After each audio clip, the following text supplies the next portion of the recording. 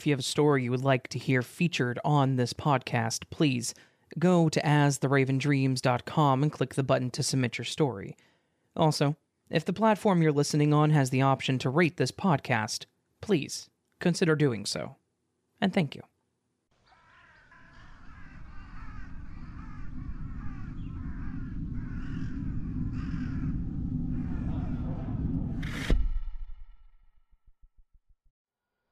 My father's job had us traveling a lot, all over the world. This event took place while we were living abroad. I was still young, around 12 at the time, but I do consider myself lucky to be able to see such an amazing places so early in my life. I just wish that I hadn't experienced this. As mentioned, I was pretty young at the time. The town I lived in was pretty small and close to my school, so a group of us boys would often walk home from school. Sometimes we would stop at a local store to window shop, or, one of our favorite things, go hang out by the stream behind our neighborhood. It looked a little like this. Walking home from school, we took the main road. We would then branch off to an alley that came out to the other side behind a lot of houses and businesses. I was shown this place by one of my friends, who I'm going to call John. Once you get out of the alley, there is a concrete wall lining the business. We would jump that wall, which is where the drainage pipe was, cross that, and go down a small grassy hill. Then there was the stream. We would walk along the stream until we found the larger body of water that it was connected to. People fish and swim in there all the time. They're just usually on the other side of the lake, so it wasn't really weird for us to do it too. Our parents did know that we went down there, so they didn't worry about us not coming home directly after school. This was just our normal thing to do. We just had to be careful because we had school uniforms, and we had to make sure to not mess them up. So, this was one of those days. The day when we encountered this thing. John, Kai, and I decided to head out to the lake as the next day was a holiday, so there was no school. We walked through the alley, over the drain and towards the water, ready for a couple hours of fun. We started by looking around the nearby trees and rocks for the water, looking for bugs or other things that caught our attention. There were many times where we would find the things and take them home, especially fishing gear. There was a broken rod that we found, and we took it home and fixed it up. We found some bobbers that were caught in trees or other vegetation, and we untangled them as well. I guess in a way we helped clean up the place, all while putting together our own little fishing rod that we all shared. After we were done exploring, or if we just weren't feeling it, we would take off our uniforms, toss them over a small light that was nearby, and jump in the water. We would just wade in the water, splash and goof around. But sometimes we would find things in the water too. Up to that day, it all seemed pretty fearless and lighthearted. We lived in a great neighborhood, there was little to no crime in our area, at least none that I was aware of, and so we never had a suspicious thought in our mind that we ever needed to be careful or to keep a lookout. As we enjoyed our time in the water, talking about school and other things, the sun was beginning to set and the sky was now getting that dark orange color. We knew that we had to get going soon, but tried to use up every last minute of our time. Until we started to get a whiff of a very strong and pungent fishy odor. It was normal at first, people fished there all the time and we've smelled things similar, but this time the stench was worse and continued to get stronger. We tried joking about it at first, but it got so strong that it was making us gag. So we finally decided to get out and leave. If we came home smelling just as bad, our parents would probably be upset. As we went back to our clothes and began dressing, something caught my attention that seemed to be moving near the water's edge, right where we were. John and Kai were already looking before I could motion to them to look too. What we saw, I still have no real answers for. Right there at the start of the water by the large boulder that we had stood near just moments earlier, we saw a creature. It was standing on its back legs that looked human, but they also looked reptilian. The legs looked to be a pale gray or green and scaly. They also looked very thin, like there was hardly anything to them. Its back was grotesquely round and warped, as though it had some kind of malformation on it. It also almost looked severely bloated. The head was small and looked just as scaly and pale as its legs. It had what appeared to be hair, but there was very little. It was thin and stringy. I like to describe it as being similar to Gollum's hair from Lord of the Rings. It was in small patches, and thin and stringy like that. It seemed to be moving to hide behind the boulder, and when it finally moved, it ran towards the water. But the way that it walked was wholly unnatural. It kind of waddled, but also seemed like it was in pain, or maybe didn't know or understand how to walk on two legs. I couldn't even begin to describe what it looked like. There aren't many creatures that I can think of that were in that country that were bipedal and looked scaly or reptilian like that. It truly seemed otherworldly. We all stood in awe as we watched to see what this thing was going to do. After it reached the water and got in, it slowly sank deeper and deeper into the water, and then turned to face us. The water was up to where its nose should be, but it didn't have a nose. It was flat, with a small indentation and two holes for nostrils, and the eyes were dark and looked extremely sunken in. It stared right at us, and it was as if time seemed to stop for that moment. None of us seemed to know what to do, so we stood completely motionless until it turned back and was completely submerged in the water.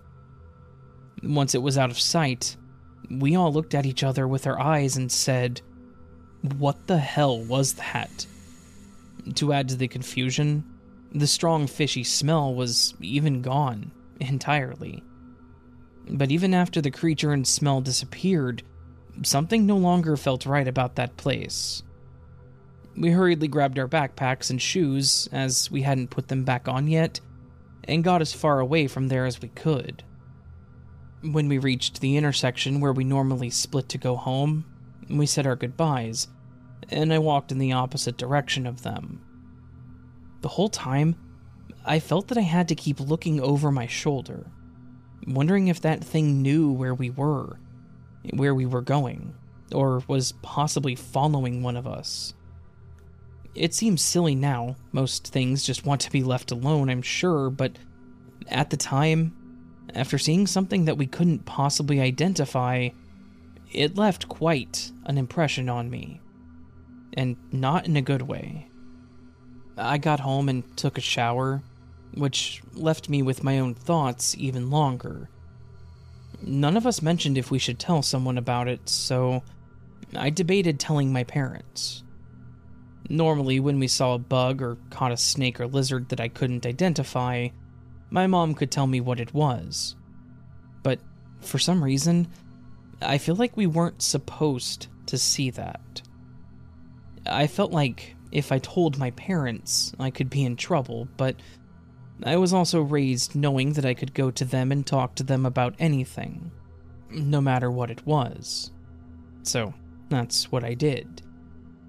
I explained what I saw, describing everything I remembered, and the look on my mom's face told me that I wasn't alone in my thoughts.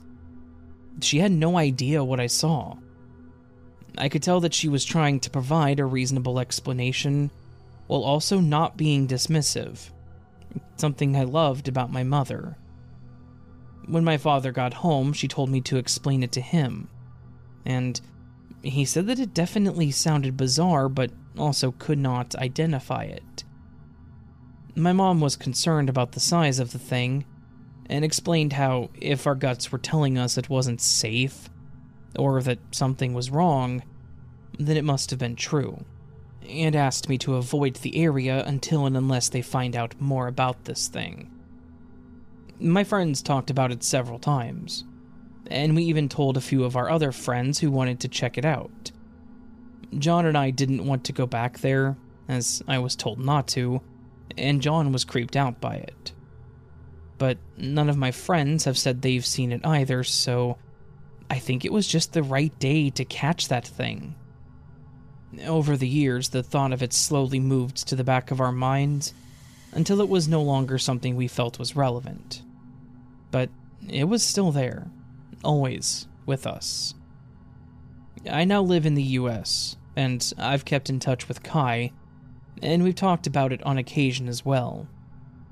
It came up recently as he invited me to his wedding, which would mean that I would be taking another trip overseas. We've flirted with the idea of going back out to that lake to reminisce, and maybe see if that thing is still there, or possibly reproduced. I'm excited to see Kai and my old home, but I have mixed feelings about seeing that creature again. However, this time, if I do see it, maybe I'll be lucky enough to catch it on camera.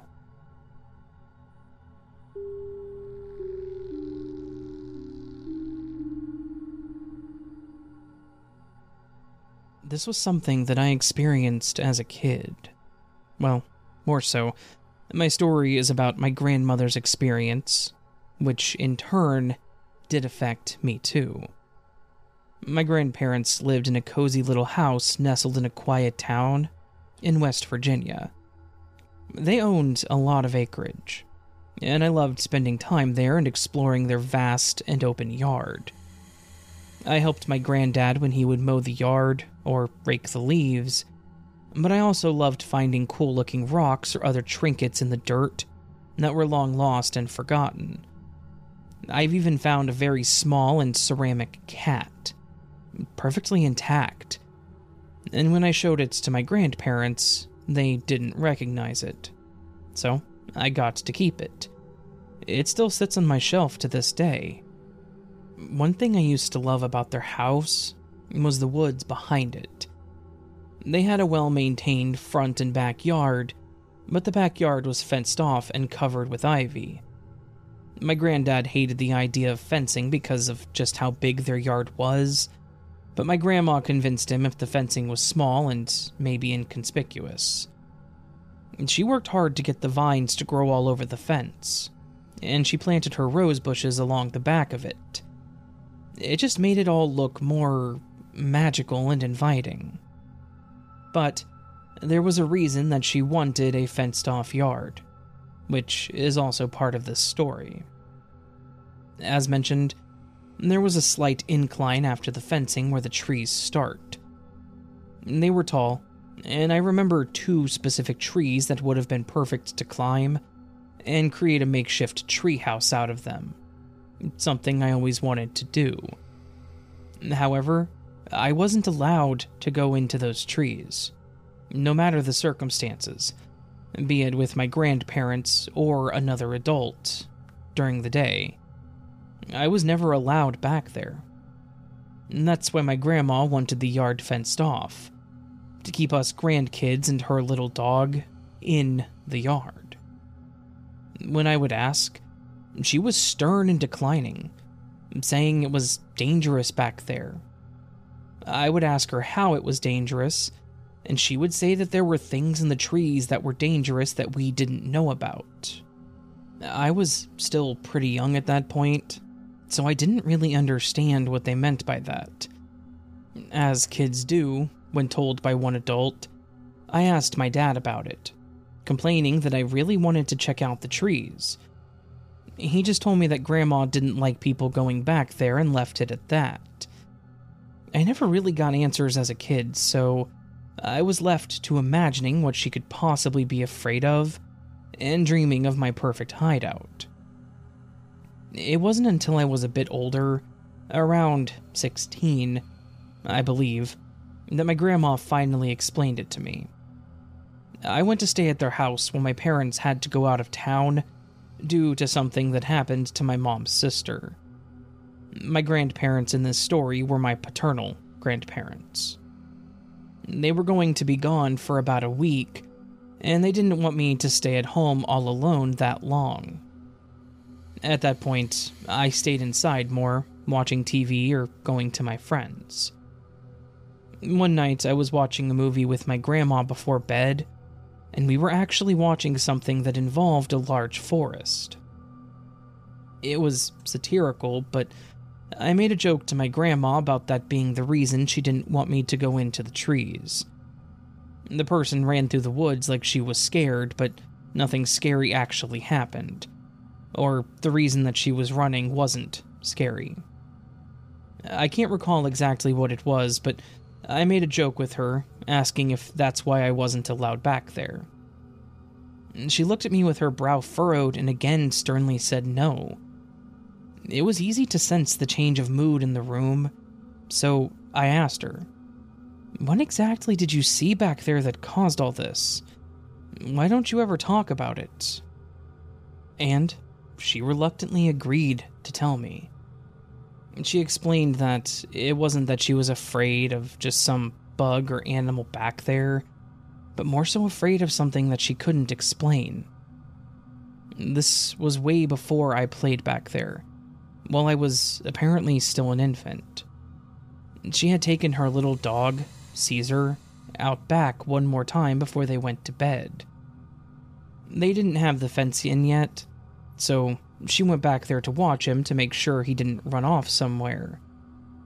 After Caesar did his business, he walked around sniffing the ground until he stopped near the edge of the yard, by her rose bushes.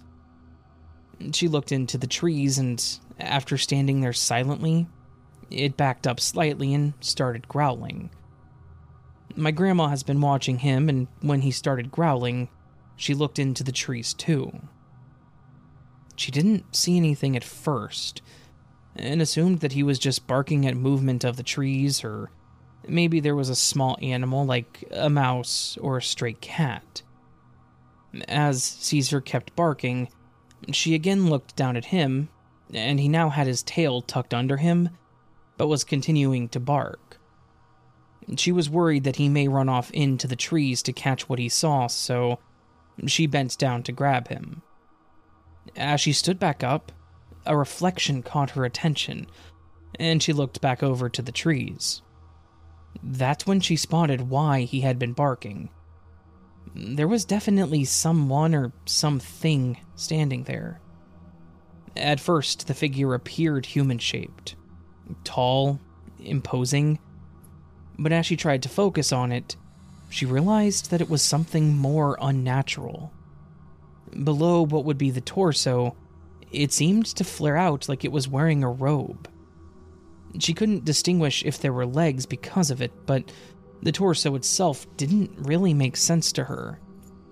It seemed like it was being squeezed and had ridges in it, explaining it as looking like an accordion. She thought at first that it must have been some kind of odd belt, and then she looked further up and it only got worse. She could see the long arms resting to its side. The arms were almost as long as its body, and the fingers were grotesquely elongated, with spindly, twig-like fingers that twitched. They looked eerie and unnatural, if the length of them alone didn't. She thought maybe they were claws, but they still looked threatening. Then she got to look at the head and the face, kind of. Now, the only source of light was the floodlight from the porch, so it didn't do much to illuminate the trees. But what she described did not sound human, with or without the light helping. The head itself looked big. It was rounded and it seemed to come to a point. She believed that it was some kind of hood at first, which also made sense with the flared out bottom, or robe, of the being. But the only other thing on its head or face that she could make out were the eyes. She saw by the slight reflection on the eyes and could tell that they were massive, and that they had to have made up most of this thing's head. Something about those eyes immediately made her feel like she needed to leave. Caesar was still barking at this point, and fearing that it might cause this thing to react, she told him to hush as she tried to cradle his face. But as soon as she spoke, the thing's eyes changed to a bright glowing red. It was at that same time that my grandma's head began to pound. She said it felt as if she had been struck with a hammer on the top of her head, and it made her spin around to see who had hit her. But no one was there. It was still just her, Caesar, and this thing in the woods. At the moment, her unsettling feeling turned to full-blown terror, and she ran as fast as she could to the house, locking all of the doors behind her. My granddad wasn't home at the time, so she had called him in hysterics telling him what had happened. He was at a friend's house, so they both drove over to their home and went and checked out the woods, armed. Of course, they didn't find anything, and when my grandma went back over with him what she saw, he chalked it up to someone trying to scare her, and maybe when she ran off, she scared them as well. However, my grandma is adamant that whatever that thing was, it was not human. It was abnormally tall, and the overall build of it was not natural. The weirdly long and bony or twig-like fingers, the eyes alone. How do you explain that? And she said the headache really got to her too. It came out of nowhere and it didn't go away until after she went to bed that night. She told my dad about the incident too, but both him and my granddad didn't believe her. They thought that she was dramatizing it, or was mistaken since it was dark. But I know my grandma. She's not the type to embellish a story just to make it sound better. If she wanted my granddad to come home, all she would have had to have said was that there was someone out in the backyard. Why would she go that far with it? As she told me this story, I instantly believed her and everything that she said. There are things out there that we do not know of, and that we don't really have a name for, and it's only a matter of time before some average person may spot those things in the trees, underwater, in the sky, wherever. And I think we should be more open-minded to that. But since then, I understood why she feared those woods, and why she didn't want anyone back there. I thought about going out there as an adult just to see if I might be able to find or see anything, but the story spoke to me enough that I don't want to go alone. Even now that I am much, much older, those trees are still unsettling to me, and I wonder if that thing is even still around.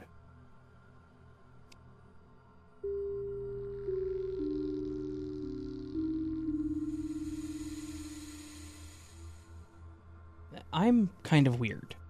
I've always enjoyed road trips, but I've never been one that liked driving long distances. It's like the open road does call to me, but when I get out on the open road, that call changes from the road to the next rest stop, so that I can get some coffee and go to the toilet. I'm the kind of person that has to stop twice every couple of hours, because my bladder is about the size of a golf ball, I swear. Because of this, when I take my road trips, I either stay at a hotel, or, if I'm feeling bold, I will sleep in the parking lot of a highway rest stop that has full access restrooms, or possibly a 24-hour gas station. If there is a station, I always clear it with the employees. They're typically fine with it so long as I don't park in the front, which I never do. I also drive a large SUV, so While the gas mileage sucks when I'm out and about, it's decent when I'm at speed on the highway. And it's spacious enough that I can just put the back seats down and have a makeshift bed. I've got this system down to a science, too. A cozy sleeping bag, a stash of snacks, and my phone on super battery saver mode overnight. What more could a gal need when she's on the road? Well, I guess a co-pilot could be helpful, but nah, I'm a solo rider.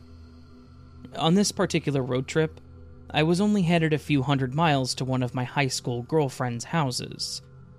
She was getting married in a month, and I wanted to come down and stay with her for a few days so we could party before she tied the knot.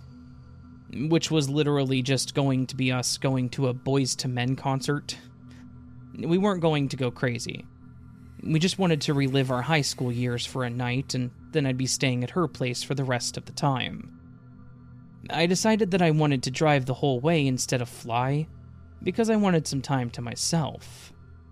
And, as it always happens, I was on the road at about 9:30 at night, and I started to get that slight pattern of yawn, shake my head, only to yawn again. I was watching the highway marker signs and looking for one that mentioned a rest stop. And a few minutes later, there was one that was indicated as being off the next exit. I pulled over onto the exit ramp, drove down the road to the rest stop. It looked old, a bit worn down, and there was literally zero in ways of modern society, but it was going to do the trick. I parked a couple of spots away from the restrooms, went ahead and did what I needed to do, and then set up the back seat to be my camp for the night. There were a handful of lights on in the parking lot, and the ones on the building itself seemed pretty bright, so I wasn't too terribly concerned. Plus, again, I drive a large SUV. Most people don't see my tank and think it's being driven by a smaller woman. When I got settled in, I took a moment to look out the windows and get a feel for the area. Admittedly, it did look a little sketchy. There were a lot of woods, and it was just a vast, empty parking lot. Well, as vast as a lot of a rest stop typically is. It was actually a slight bit chilling knowing that I was the only person here, and that I was going to be sleeping in the middle of nowhere. The only human on this large plot of land. It's hard to explain, but it's just a bit of a weird feeling, I guess. I shrugged it off. I figured that it was what it was, taped up my curtains, and put my head down for the night. Just as I was drifting off, I heard it. Footsteps. Slow, deliberate footsteps crunching on gravel outside of my car. I froze and my eyes snapped open. I slowly leaned up and lifted the curtain slightly to look out, but I couldn't see anything. No movement, no people. Just the oppressive darkness and the flickering lights in the lot. I told myself that it was nothing. Probably just an animal or something, or maybe another traveler that had gone to the restroom, and I just didn't see their car right away. I tried to convince myself of that, but honestly, something felt off. You know that feeling you get like your body is reacting to stimuli that you can't see, and you start to get that cold anxiety? Yeah, that was me at that moment, lying there in a sleeping bag trying to shake the unease that was crawling over me. I tried to close my eyes for a couple of seconds until I heard the steps again. Then I felt this strong need to get out and see if I was just going crazy, or if there was something out there. The not knowing was eating me up inside, so I unzipped my bag, grabbed my pepper spray, and slowly opened my back door. When I stepped out, I noticed that there was another car in the lot parked under one of the lights way off, and that there was a third car that was running and was slowly exiting the lot. My mind put the pieces together, and I decided that it was likely that the steps I'd heard were from the person that was driving away, and probably just getting out to use the restroom before heading back out. They had just walked close to my car because of how close I was parked to the building, and there was nothing malicious going on. I let the adrenaline finally wear off, and I decided to go ahead and go back to sleep. I hopped back in, and when I was able to calm down, I closed my eyes and passed clean out. I woke up to my alarm going off at around 6 in the morning. I was glad that nothing else had happened, and thankful that I was just creeped out by shadows. That it was just me freaking out over literally nothing. I got out of the car, did my quick stretch, and noticed that the other car was gone, and it was once again just me in the lot. I went to the restroom, splashed my face, got dressed and brushed my hair, preparing for the day ahead of me. I repacked my backpack back up and stepped out of the restroom, and I exited into a lovely sunrise. That lovely sunrise, as refreshing as it was enough to actually turn my entire morning from what a lovely start to what the absolute hell. As I was standing there, I glanced down at my car, and I saw something sitting on the ground next to my tire, but partially under the car. I tossed my bag in the back seat and then knelt down to look at whatever this thing was. And when it clicked, I felt a bit lightheaded. It was a small box, no longer than a business card holder, a bit thicker though. On one side it looked like there was once a magnet that was stuck to it with glue or something, and on the other were 3 letters that told me exactly what I was staring at. GPS. This thing was a GPS tracker, and I knew for certain that it wasn't there when I'd parked the night before. I looked up under my car, and sure enough, there were magnets on the underside of the wheel well, like it had been stuck there and just fallen off. Like the glue on the magnets was defective, and the unit just dropped off my car. The unit itself wasn't dirty. It was still shiny and looked to be brand new. The steps of the night before came back to my mind. Had that person that walked by my car tagged it with a GPS unit while I was just lying there? Someone obviously had, and based on how it looked, it had to have happened that night, because there was no dirt or dust on the unit at all. I stared at this thing and my heart was racing. Why had they tagged my car like this? What were they planning? And who were they? I took the unit and I walked into the restroom, and I tossed it straight into the trash can. Whoever was going to be tracking this thing was going to get to track it straight to the dump. I did a once-over on all my other wheel wells to make sure there wasn't another one, and there wasn't. I made sure all of my stuff was packed up, and I got the hell out of there. I have no idea why this person had planted a most likely very expensive GPS unit on my car, but I'm thankful that the glue had failed, and that the unit had fallen off in the parking lot, and that they weren't able to track me. Of course, now I have this annoying habit of checking under my car literally every time I park to make sure that there's nothing there, and thankfully there hasn't been again.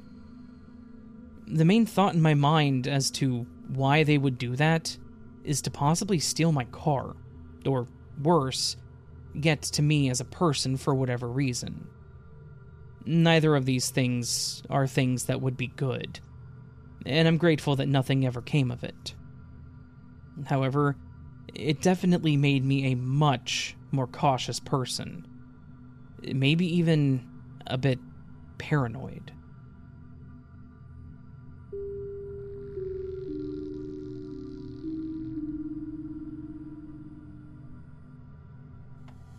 This was something a couple of friends and I experienced just a few years ago. My friends, Devin, Sarah, Vince, and I had made a tradition of going on a trip each summer together.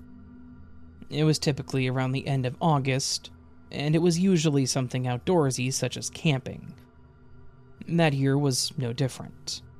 We chose a spot that we were fairly familiar with, as we were booking everything pretty last minute due to some personal issues.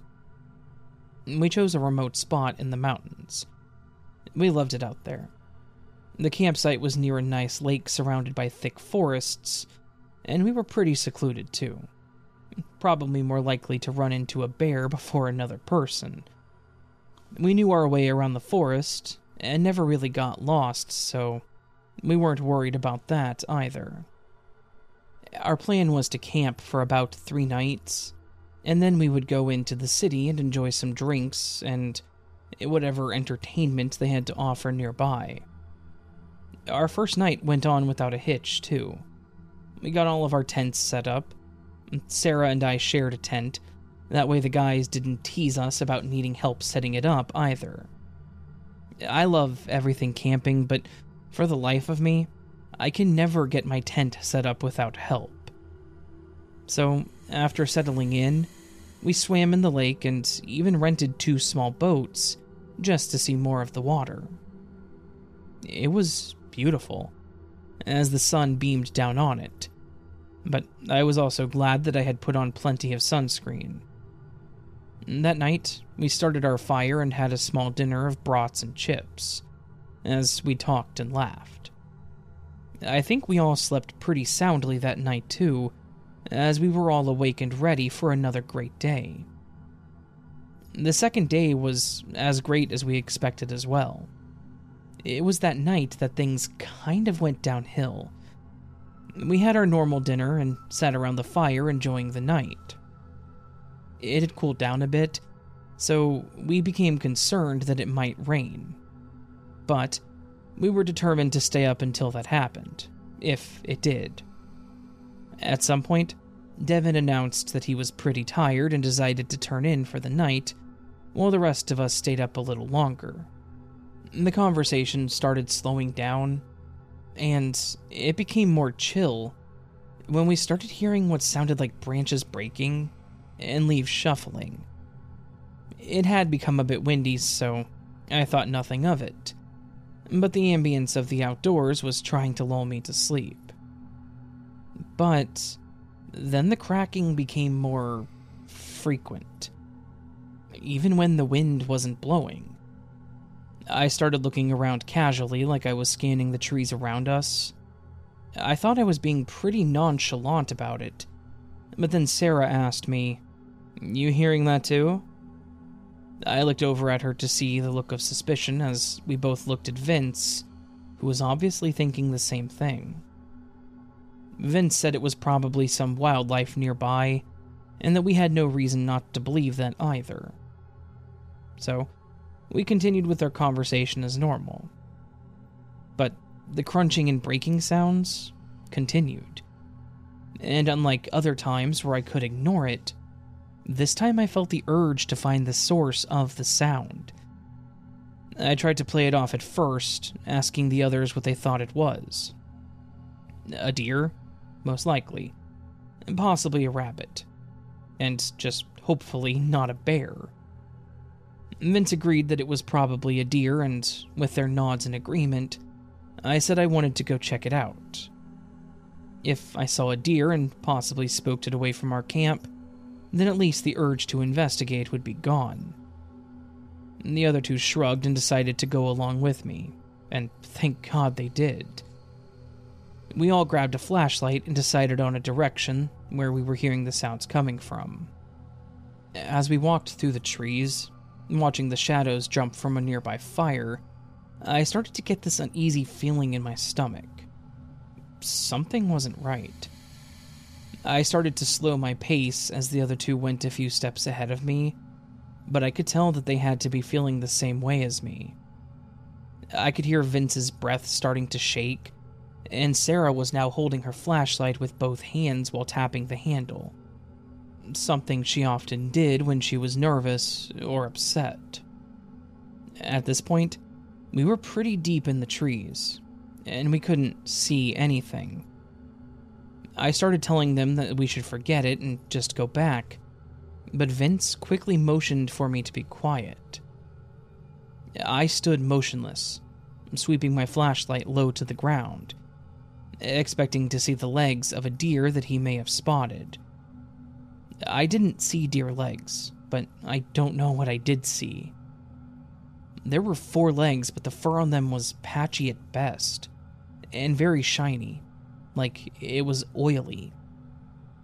There were bare spots, like it had been shaven or bitten off.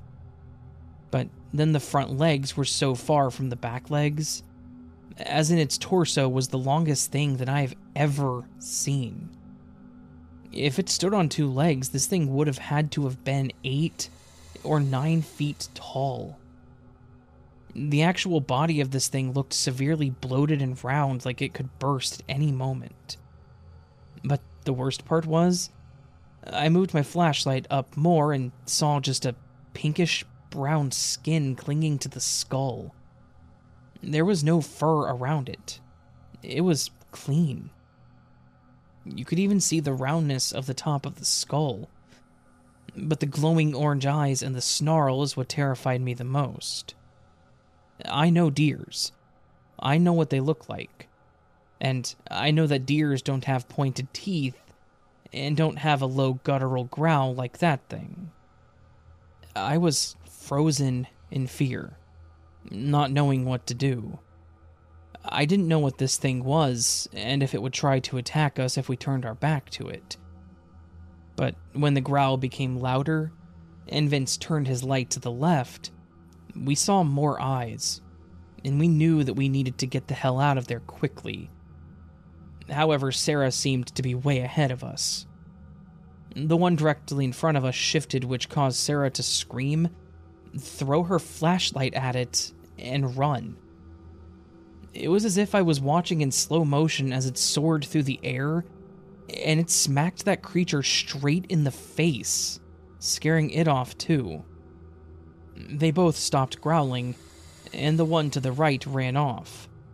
You could hear the loud stomps as it ran away, and the other one looked over towards it. We took this as our chance to run, so we both ran back through the trees until we were back at the fire with Sarah. We all stood there to compare what we had seen, and when it all matched, we knew that we couldn't have been mistaken. That thing was definitely something we had never seen or heard of before, but we did congratulate Sarah on her throwing skills, as it gave us a good opportunity. Sarah and I didn't want to stay, and even though he still didn't want to admit it, I'm pretty sure Vince was just as freaked out.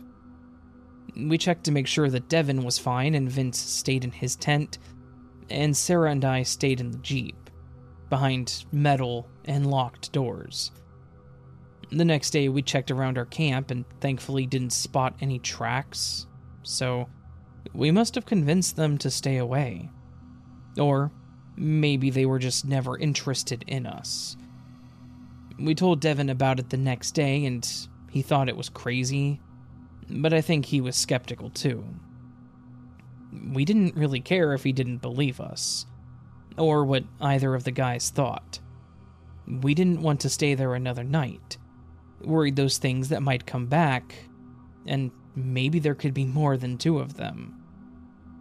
We did settle on moving our setup closer to the entrance by a ranger post, so we at least had somewhere to turn.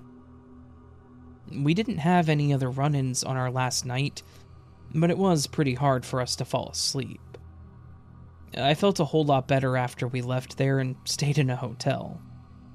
We've been back there once since, but again, I didn't want to be around that same area, and after it gets dark, I refuse to venture around those woods. So, there's the story of my friends and I being scared to death of this unknown creature, and my friend chucking her flashlight at it to save our lives.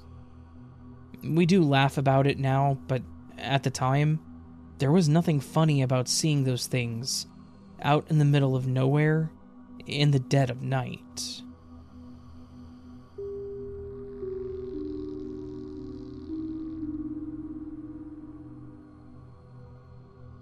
I have a thing that happened to me that I'm not really sure how to categorize, but I thought I would send it your way because I know you'll have a place for it. I used to work at a really old library in my small town. It was a quaint little building that had been updated and renovated so many times that it was pretty much a brand new building. You know that old saying about replacing parts of an old ship until it's a completely new ship? Yeah, it was like that.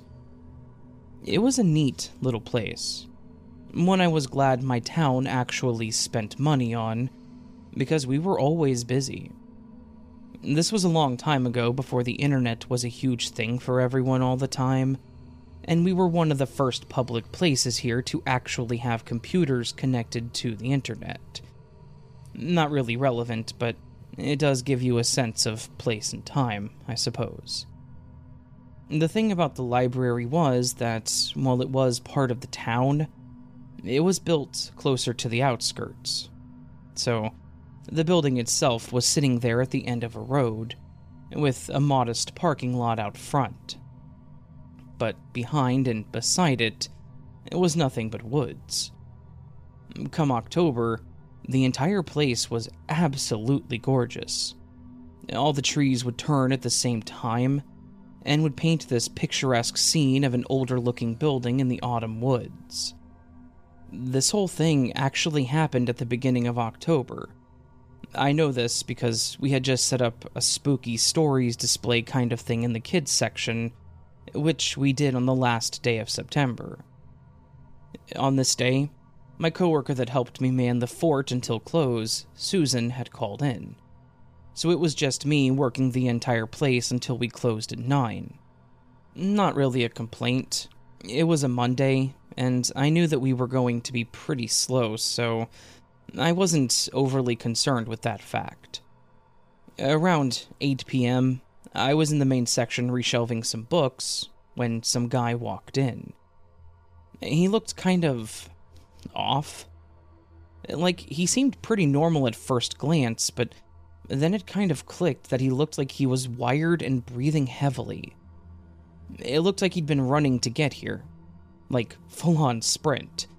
But while wearing jeans and a button-down shirt that looked like it needed to go through the wash a couple of times to get rid of the pit stains. I eyed him as he walked in, and looked around the library from the door, almost in a panic. I stopped what I was doing and slowly approached him, asking him if I could help. When it finally occurred to him that I was talking to him, and not someone else, which took a strangely long amount of time considering we were completely empty, he cleared his throat and stood up straight like he was trying to act normal. And then, he nodded with a smile. I remember he asked me for books on folklore and religious texts, which were two things that literally no one had ever asked me for in my time working there. I motioned towards one of the back corner shelves and said that religious texts would be back there, and that a few shelves forward should be the folklore books. He thanked me and immediately made his way to the back corner. As he started walking there, I went ahead and informed him that we would be closing within the hour, so I was going to be doing a lot of sorting and cleaning, but if he had any questions to just holler out since we were empty. Then, I went back to doing what I needed to do for closing and figured that that was that. About 30 minutes later, he shouted out asking for me, and I went over to the front desk.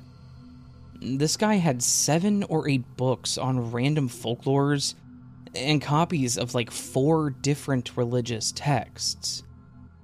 I made a joke about how he was going to be doing a lot of reading over the next couple of weeks, and he just stared at me with the most serious of stares and said, "You don't understand what's lurking out there. I need these for my protection." A bit heavy if you ask me, but I nodded and said, "Hey, I get it. Faith can be a powerful thing." He nodded in agreement like what I had just said was the most profound thing he'd ever heard. I finished scanning in the books, scanned his card, and printed off the slip for the due dates of the books. I also mentioned to him that if he needed any of them extended for an extra week, he could call us and we could go ahead and do so, since he had so many books. He grabbed the books and looked me straight in the eyes for a moment, then, without blinking, said, "Look, you've been very kind to me, so I want to warn you. Something is out there. It only comes out in October, when the moon is hidden." I blinked a few times at him and smiled and then said, "Duly noted. I hope you have a great night and please stay safe out there."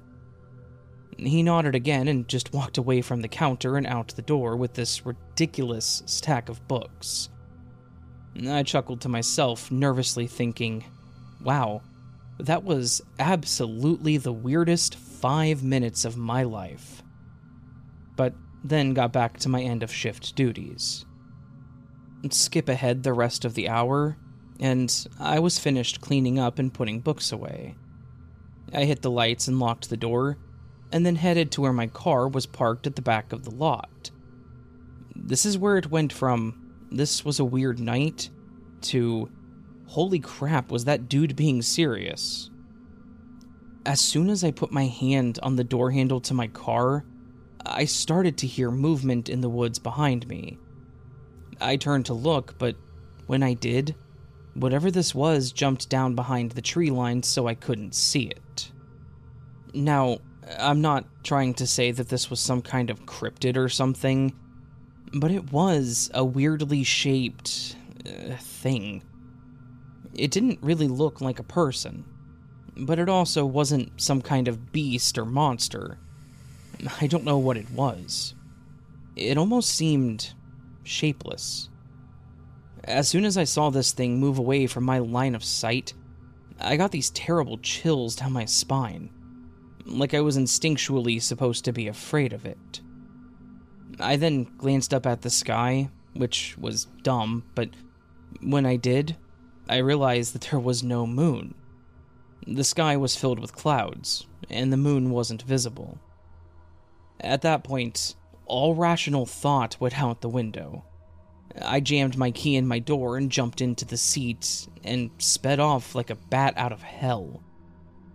I sped home, which wasn't exactly a far drive, and I ran into my house, locking the door immediately. It was the stupidest thing. There was no rationality to what the guy had said. There was no way that there was something sinister in the woods that wasn't just a possum or a coyote. But there I was, running from some possibly supernatural entity that was lurking in the woods by the library, because some rando mentioned that there was something out there. Skipping ahead to the next day, when I got to work, I obviously mentioned the whole thing to Susan, who was back after having called in the day prior. She was as confused as I was. About halfway through the shift, the man came in again, with his whole stack of books in hand. At first, I was thinking, is this going to be a regular thing? Like, is he going to end up being a stalker of some sort? But he walked up to the desk in a much calmer way, placed the books down, and simply said that he needed to return them. I joked and asked if he had changed his mind on needing the protection. He smiled and said, "Oh, no, I was up all night reading through them, and they worked. I took care of it." After the night prior and what he had just said, I was done with this situation. So I just scanned them all back in, put them on the cart, and told him that he was good to go. He thanked me and simply just walked out of the library. Strangely enough, I never saw him again, and I never had any sort of experience with anything creepy outside of the library that wasn't just a random raccoon or possum. Now, I'm not saying that there was a thing that existed out there. I'm not saying that this guy was some kind of demon or spirit hunter or something. But what I am saying is that this was the weirdest thing to have ever happened. And be it a prank, or just some dude on drugs, or maybe even a guy with mental issues. It was the scariest damn thing that I had ever dealt with in my time as a librarian.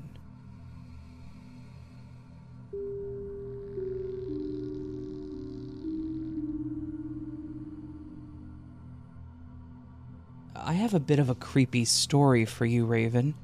One that you may be a bit surprised to find hits a bit close to home for you.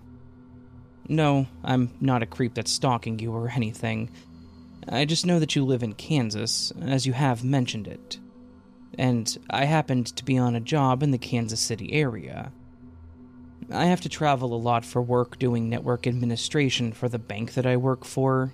And, fun fact, the bank that I work for has a massive data center in a city called Overland Park, just on the outskirts of Kansas City. In October of 2021, I was sent out to head up a major server upgrade for the data center out there. One thing I was a bit surprised to find was just how cold and wet the month of October can be for you all in Kansas. I was born in the South, and while we do get some cold weather, we don't get the half rain, half snow that you guys are plagued with just before Halloween. How do kids go trick-or-treating when it's so damn cold? Anyways, distracting tangents aside, the job was boring. That's not where things happened. I was back at my hotel one night, and it was, of course, raining and cold out. I had the room temp up a little warmer than I should have, but not being used to the cold, I had to.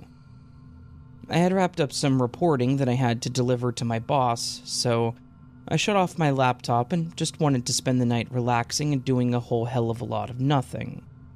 So I sat up on the bed and grabbed the remote to flick through the channels.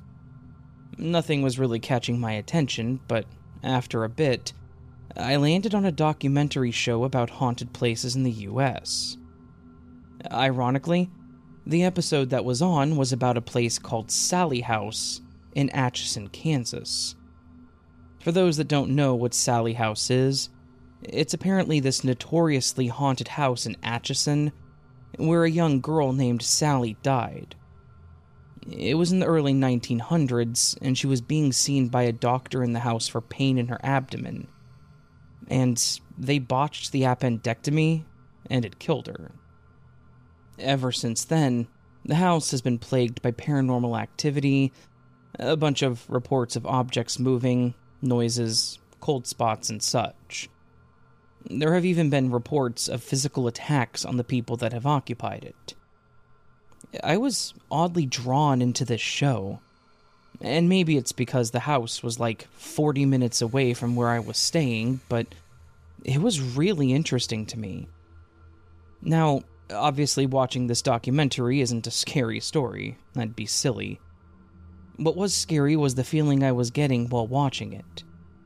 The whole time they were talking about the house, what happened, and walking around showing the rooms, I was getting this weird chill down my spine, and the hairs in my arm were standing up. It may sound weird, but I was feeling like I was connected to the house. Not like I knew anything about it, but like I was supposed to be seeing this episode. I'm not trying to say that this was like a past life thing or anything, but there was definitely something, I guess, paranormal about the whole thing. During the episode, I was just immensely gripped by the story. They were showing stuff about EVPs, and pictures that showed figures, and one of the people was even showing off a bruise they had seemingly randomly got while there. It was terrifying. One of the investigators even claimed to have seen Sally's spirit in the room upstairs, a little girl with a white dress that was stained in blood. He then mentioned that when he tried to get closer, she vanished. And this is where I started to get freaked out, because the second he said vanished, the TV in my room shut off. It wasn't like it was on a sleep timer or an inactivity timer or anything. because it had only been about 20 minutes. But the TV just turned off. I jumped a bit, because it kind of freaked me out given the circumstances, but I tried to turn it back on with the remote, only to find that it wasn't working. I was annoyed, obviously. I was getting into the show, and as soon as it was getting good, this would happen. I got up from the bed to turn it back on with the button on the set. The second I reached out to touch the button, I felt this cold air rush across me. And I swear on everything in my life, I felt an icy hand grab the back of my neck. Like, I felt the fingers wrap around the back of my neck and just straight up grab me. I freaked out to the point that I literally fell onto the floor as I flung myself around to see what had touched me. But, of course, there was nothing there. I literally just sat on the floor for like 5 minutes, staring into an empty room, and feeling like I was freezing. At that point, I was done, so I stood up, changed into my pajamas, and jumped under the covers. Like, completely under the covers, including my head. I didn't even turn the light off. I did fall asleep after a bit, so at least I wasn't too freaked out. The next morning, though, actually scared the hell out of me. When I got up and went to the bathroom to do what I needed to do for the day, I looked at myself in the mirror. Much to my surprise, there was a bruise on my neck, just on the side. It looked to be the size and shape of 2 fingers. It was like someone had grabbed me really hard, or hit me with their hand on the side of my neck. It wasn't a super ugly or dark bruise, but it was definitely a dark red with a blue hint, and it was very visible. Thankfully, I had a collared shirt that was able to cover it pretty well, but it was terrifying to know that whatever had touched me was real enough to bruise my skin. That was literally the only paranormal event I experienced in that hotel.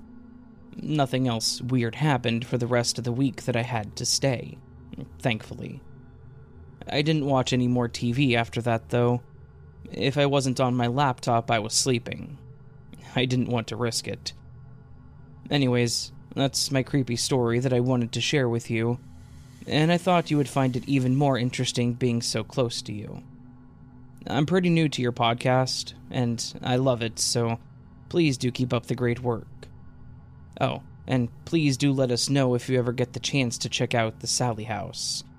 It sounds like a downright creepy place.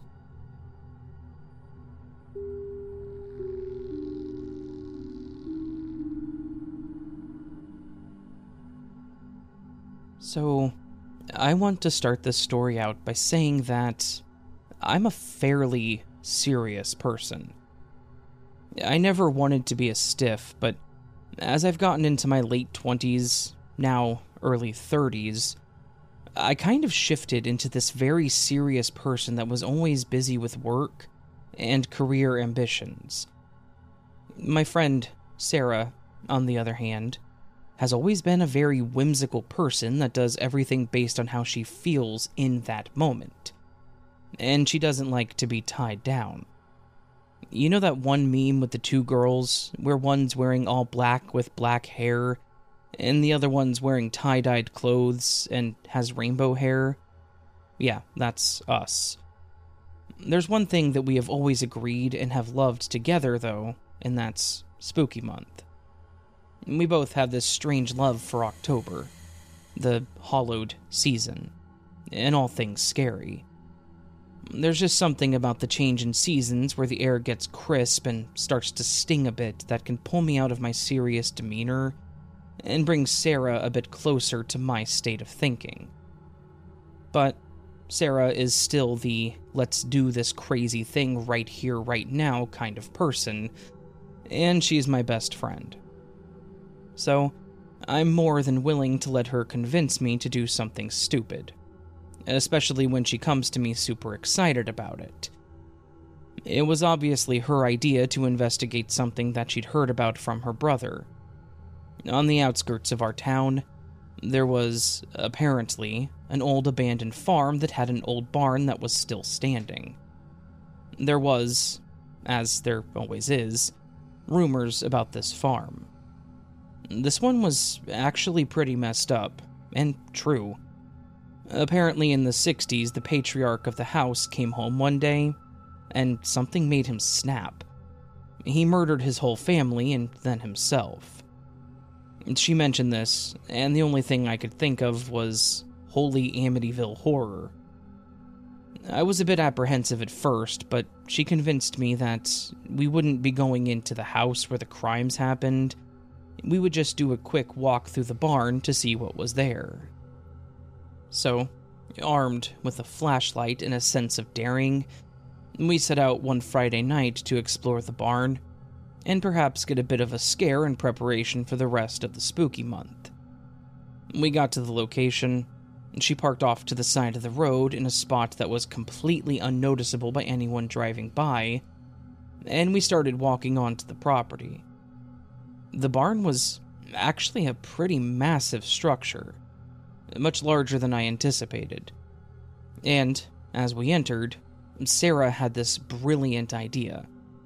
She pulled her phone out and placed it on a ledge, and told me she was going to record to see if she could get any ghostly sounds. We continued on into the large wooden relic. The building was weathered for sure. Windows were boarded up. The paint was peeling away as if the walls were growing fingers and trying to reach into the darkness.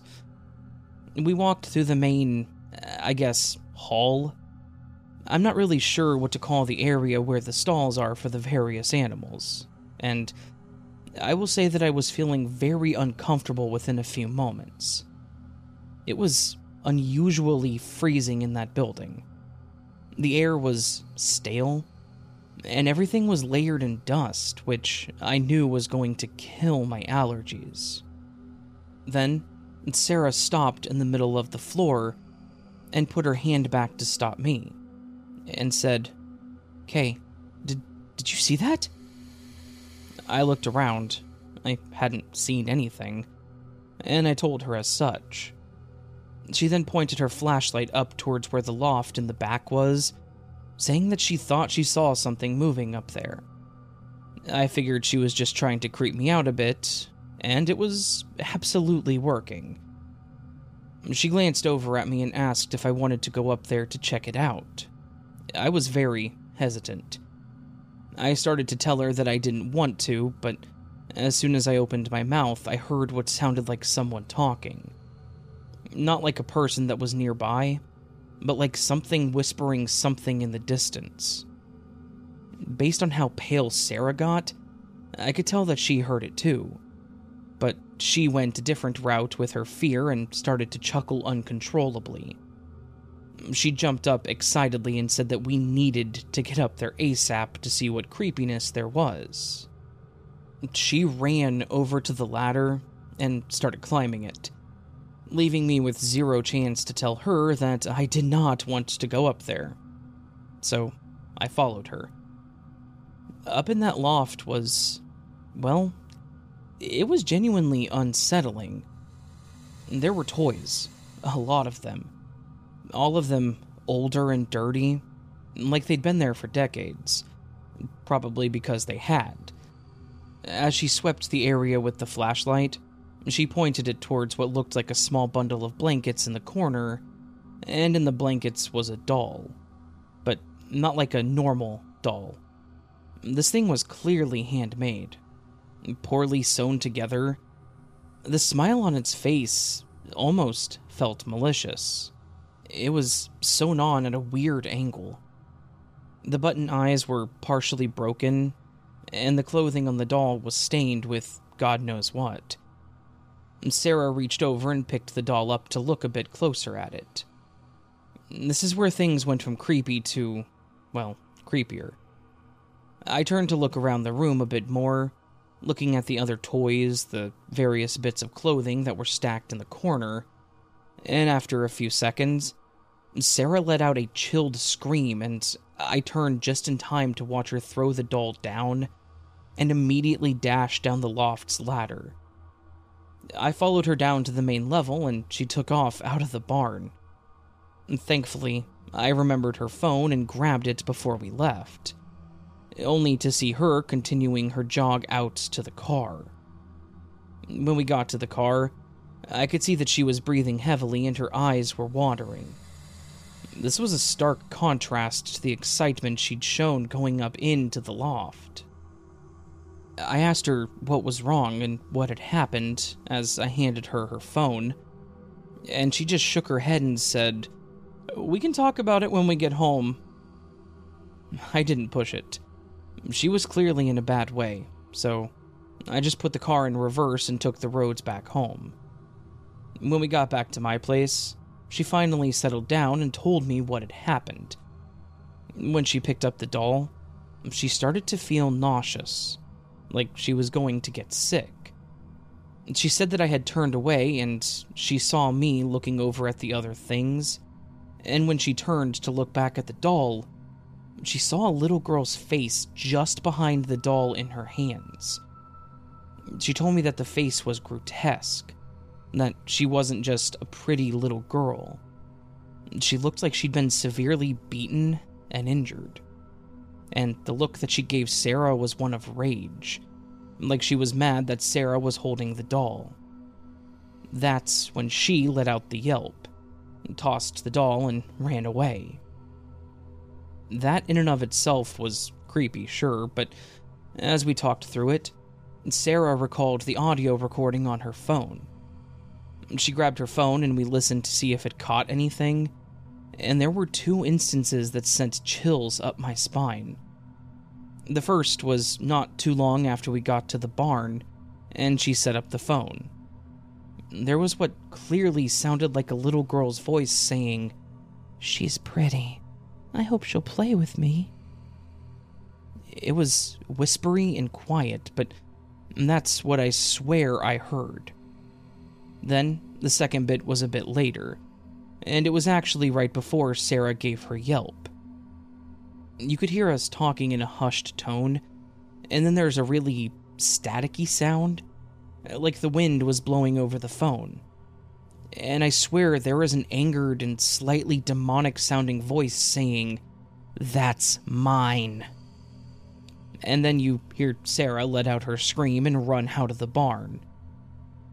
This would have aligned right with when she said she saw the girl's face, and I'm guessing that was the girl staking her claim on the doll, even from beyond the grave. The whole event was more than enough for me. I was properly terrified. We never went back to the barn, and we decided to not really talk much about the whole event beyond that night. Thankfully, nothing attached itself to us, or followed us out of that barn, but I would be lying if I said I didn't think that was what was going to happen. It was a terrifying experience, one that even now, a couple of years later, I can remember with vivid detail. I can recall the cold feeling, the overall unsettling aura that was about the place, and that look on Sarah's face after she threw that doll. Thankfully, she hasn't had the idea to go into any more abandoned buildings, but October is only a couple of weeks away, so I'll let you know if that changes this year.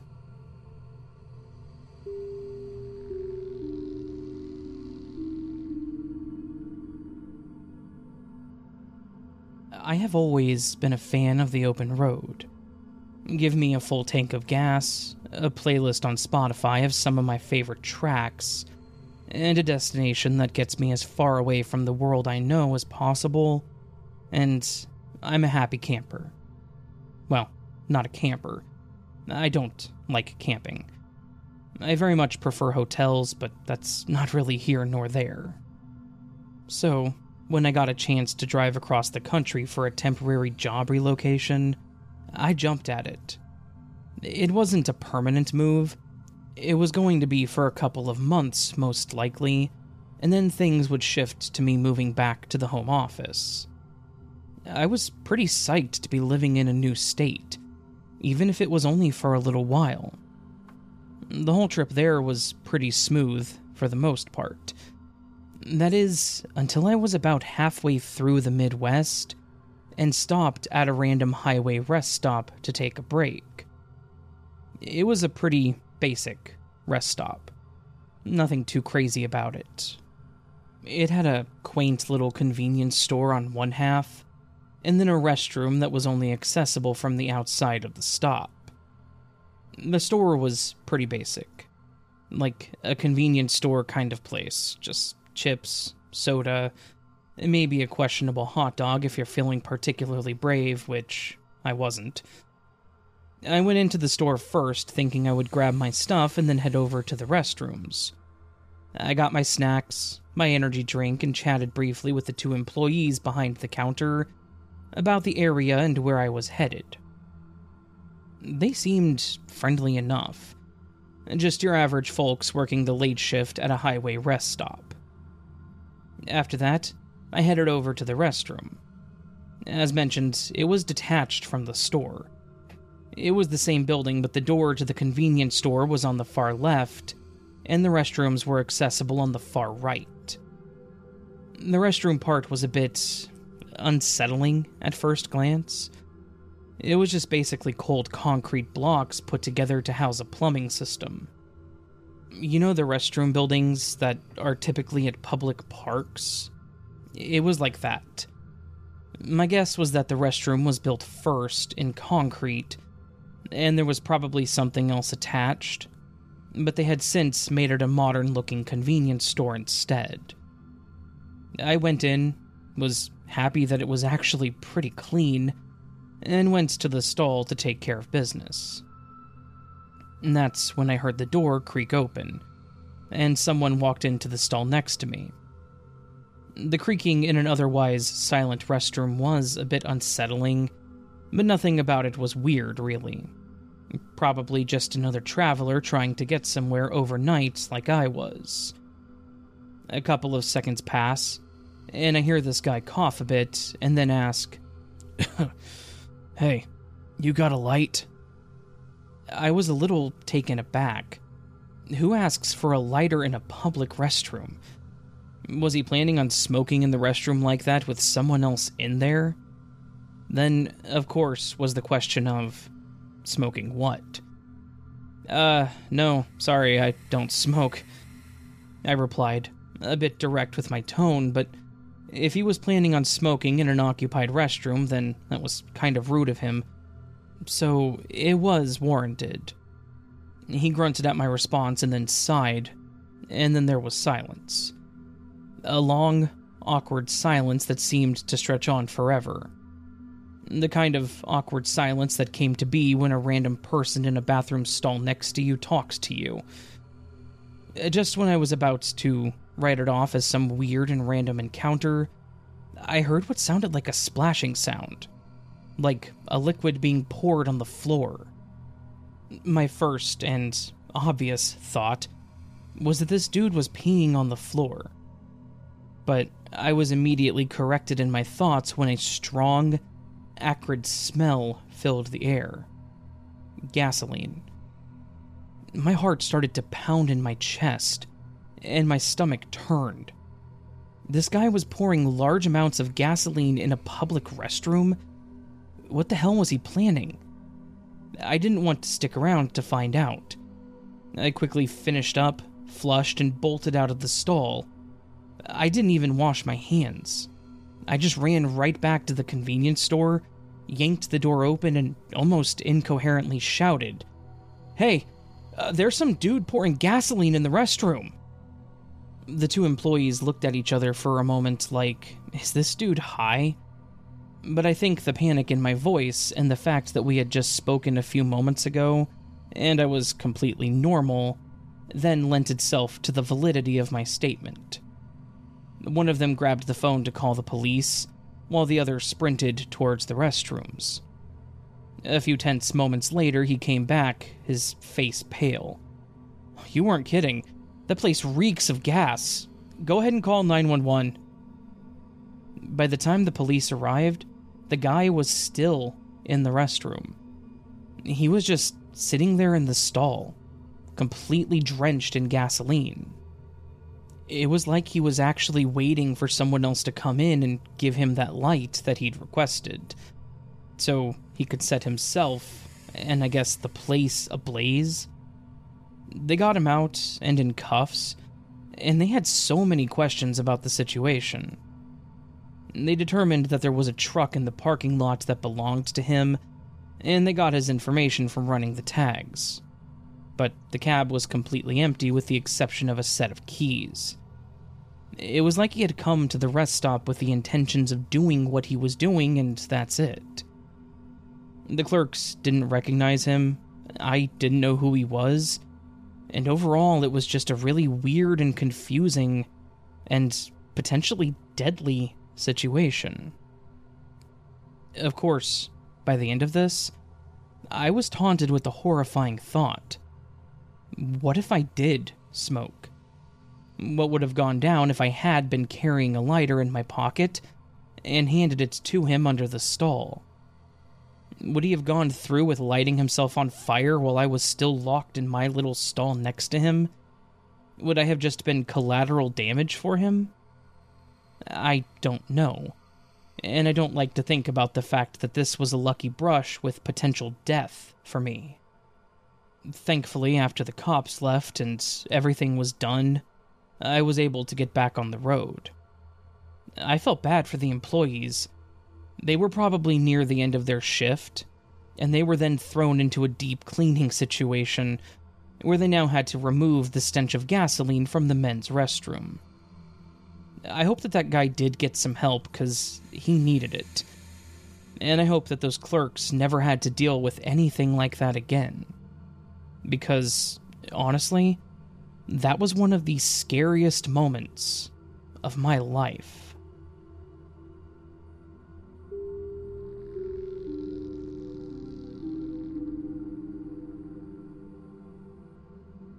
My buddy Jake and I have always been the adventurous types. We've been best buds since high school. We even went to college together. Our freshman year of college, we made a pact that while we attended college, in the spring between semesters, we would go on a road trip to a place that we had never been. Basically, we planned to go on 4 road trips together. And that way we would have memories together, and if life ended up pushing us in different directions, we would never forget the time we spent. Obviously, we treated each other more like brothers than just friends.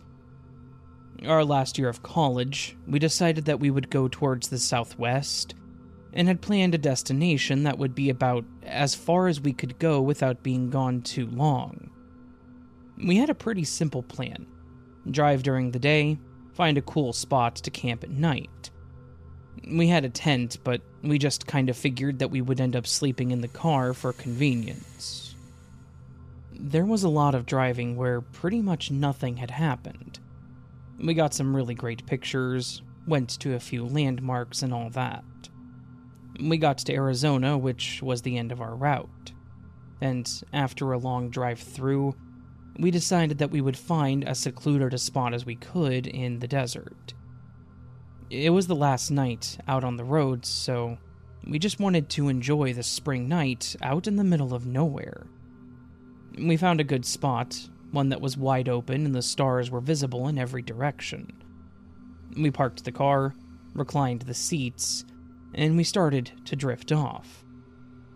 After a little bit, the overwhelming silence was broken by what sounded like hushed voices, someone speaking in low tones, and the unmistakable sound of footsteps on the hard ground. Jake and I looked at each other at the same time, him asking, "Yo, did you hear that?" I nodded. We may put on a false bravado when we're at home, but we're city boys more than anything, and the wide open like this was foreign, a bit intimidating if you will. That, and I'm kind of a scrawny dude, so if someone was to try to overpower me with malicious intent, I'd be best off just letting them stab me.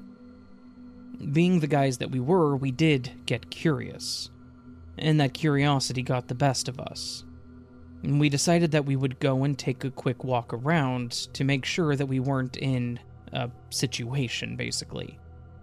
We quietly got out of the car with a couple of flashlights and started to walk out into the wilderness. It was wide open, so it wasn't like we wouldn't be able to see if there was someone just outside the car, but there wasn't anyone there. That said, we both were still hearing voices, like they were disembodied, or were coming from a speaker with surround sound or something. I just kind of stood there staring off at the horizon thinking, where's that coming from? When I noticed Jake walk past me and pointing over to a small hill. I think it's coming from over there, man. While we were curious and wanted to check it out, we weren't dumb enough to walk.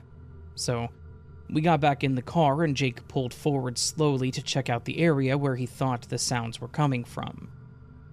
When we got over the hill, we parked and both got out to see if there was anything nearby, and what we found was seriously creepy as hell. On the other side of the hill was what looked like a large pit, larger than a grave but about that deep, dug straight into the earth. And inside the pit were dozens of animal carcasses, all in varying states of decay. Some were freshly killed, their eyes were still open and staring in terror, and others were nothing but dirty bones. It was like this nasty, gruesome dumping ground. We were both horrified, both of us thinking, what the hell is this? We both turned to ask each other that same question, but as we turned, we both paused because we heard what sounded like a twig snapping. And when we went to look, we saw a person off in the distance, walking towards us. They weren't saying anything, they weren't hesitating, and they didn't look to be armed. But they were just a large and foreboding presence in the night walking straight toward us with a fairly intimidating gait. We jumped back in the car and we took off. As Jake was driving off, I kept my eyes on the rear view mirror and watched this person slowly walk towards the pit. Then they just stood over it as they watched us drive away.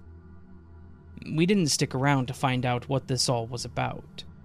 We drove non-stop to the next town over, where we went to talk to the cops. The officer that was on duty looked incredibly disinterested in what we were saying, but said that he would look into it. Something about how he said it made it seem like he genuinely didn't believe us. We left the station with our minds racing, trying to figure out what the hell we'd stumbled upon. To the best of my knowledge, it isn't a common thing for landowners to have mass graves for animals like that. And I'm pretty sure it's illegal to just kill random animals for the sake of killing them and dumping them. Part of me assumed that the person walking up towards us was the person that was managing the pit. But who knows what he would have done to us if we tried to talk to him. Maybe we would have ended up in the pit with the other animals.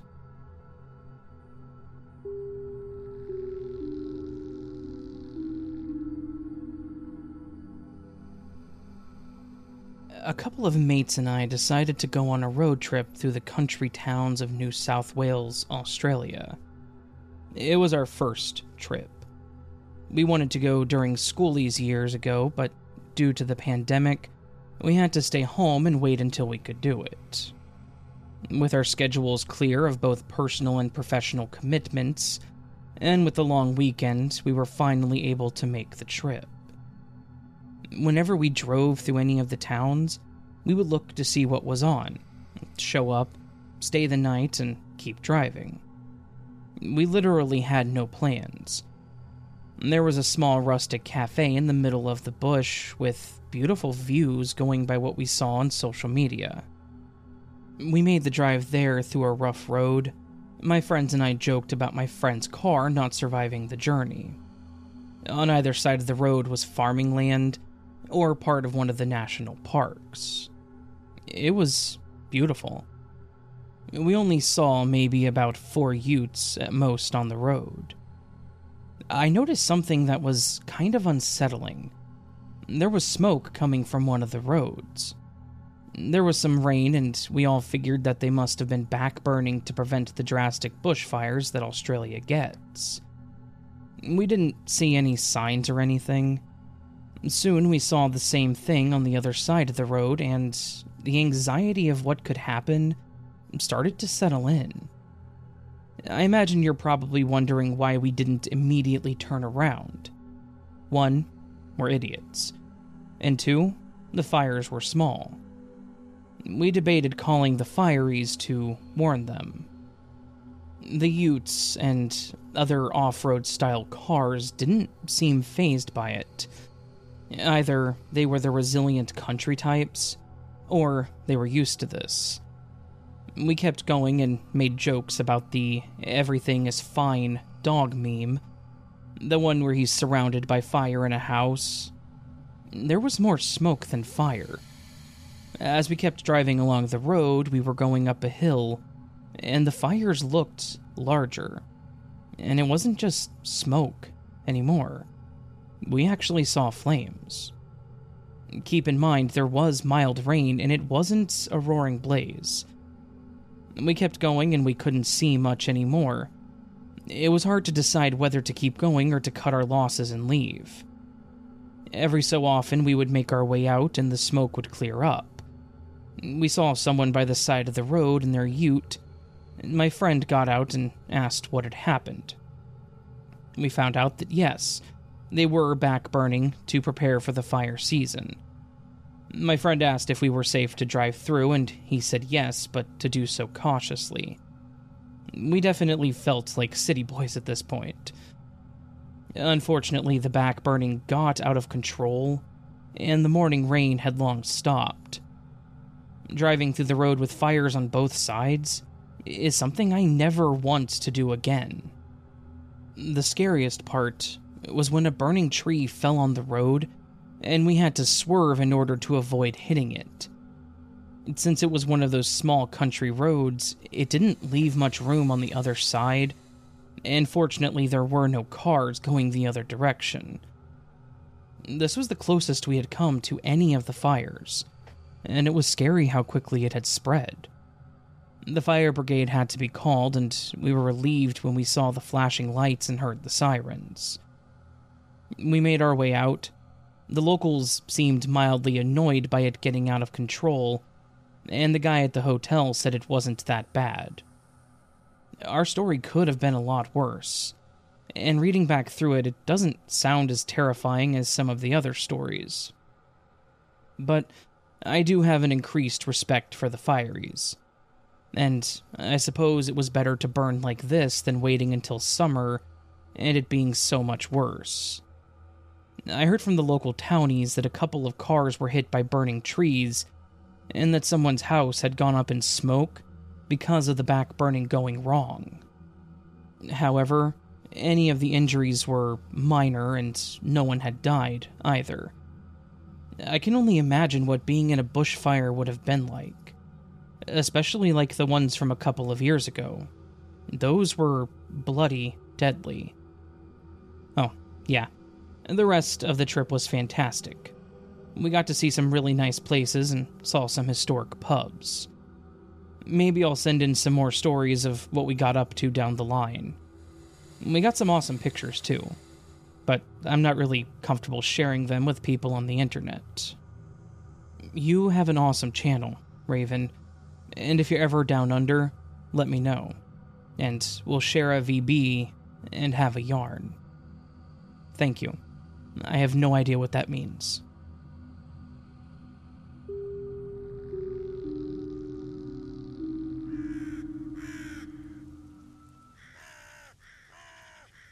Hey there, friends.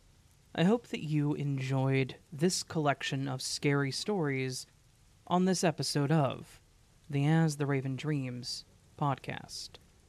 If you did, make sure that you follow the podcast on whatever platform that you're utilizing. And if the platform you are on has a rate the podcast option, please consider doing so. Those ratings push the podcast into the algorithm, and we all know how the algorithm controls everything, so yeah. I also do have a Patreon. If you go to patreon.com/astheravendreams, you can support the channel further. For as little as $1 a month, you can get early access to all of my content in audio format.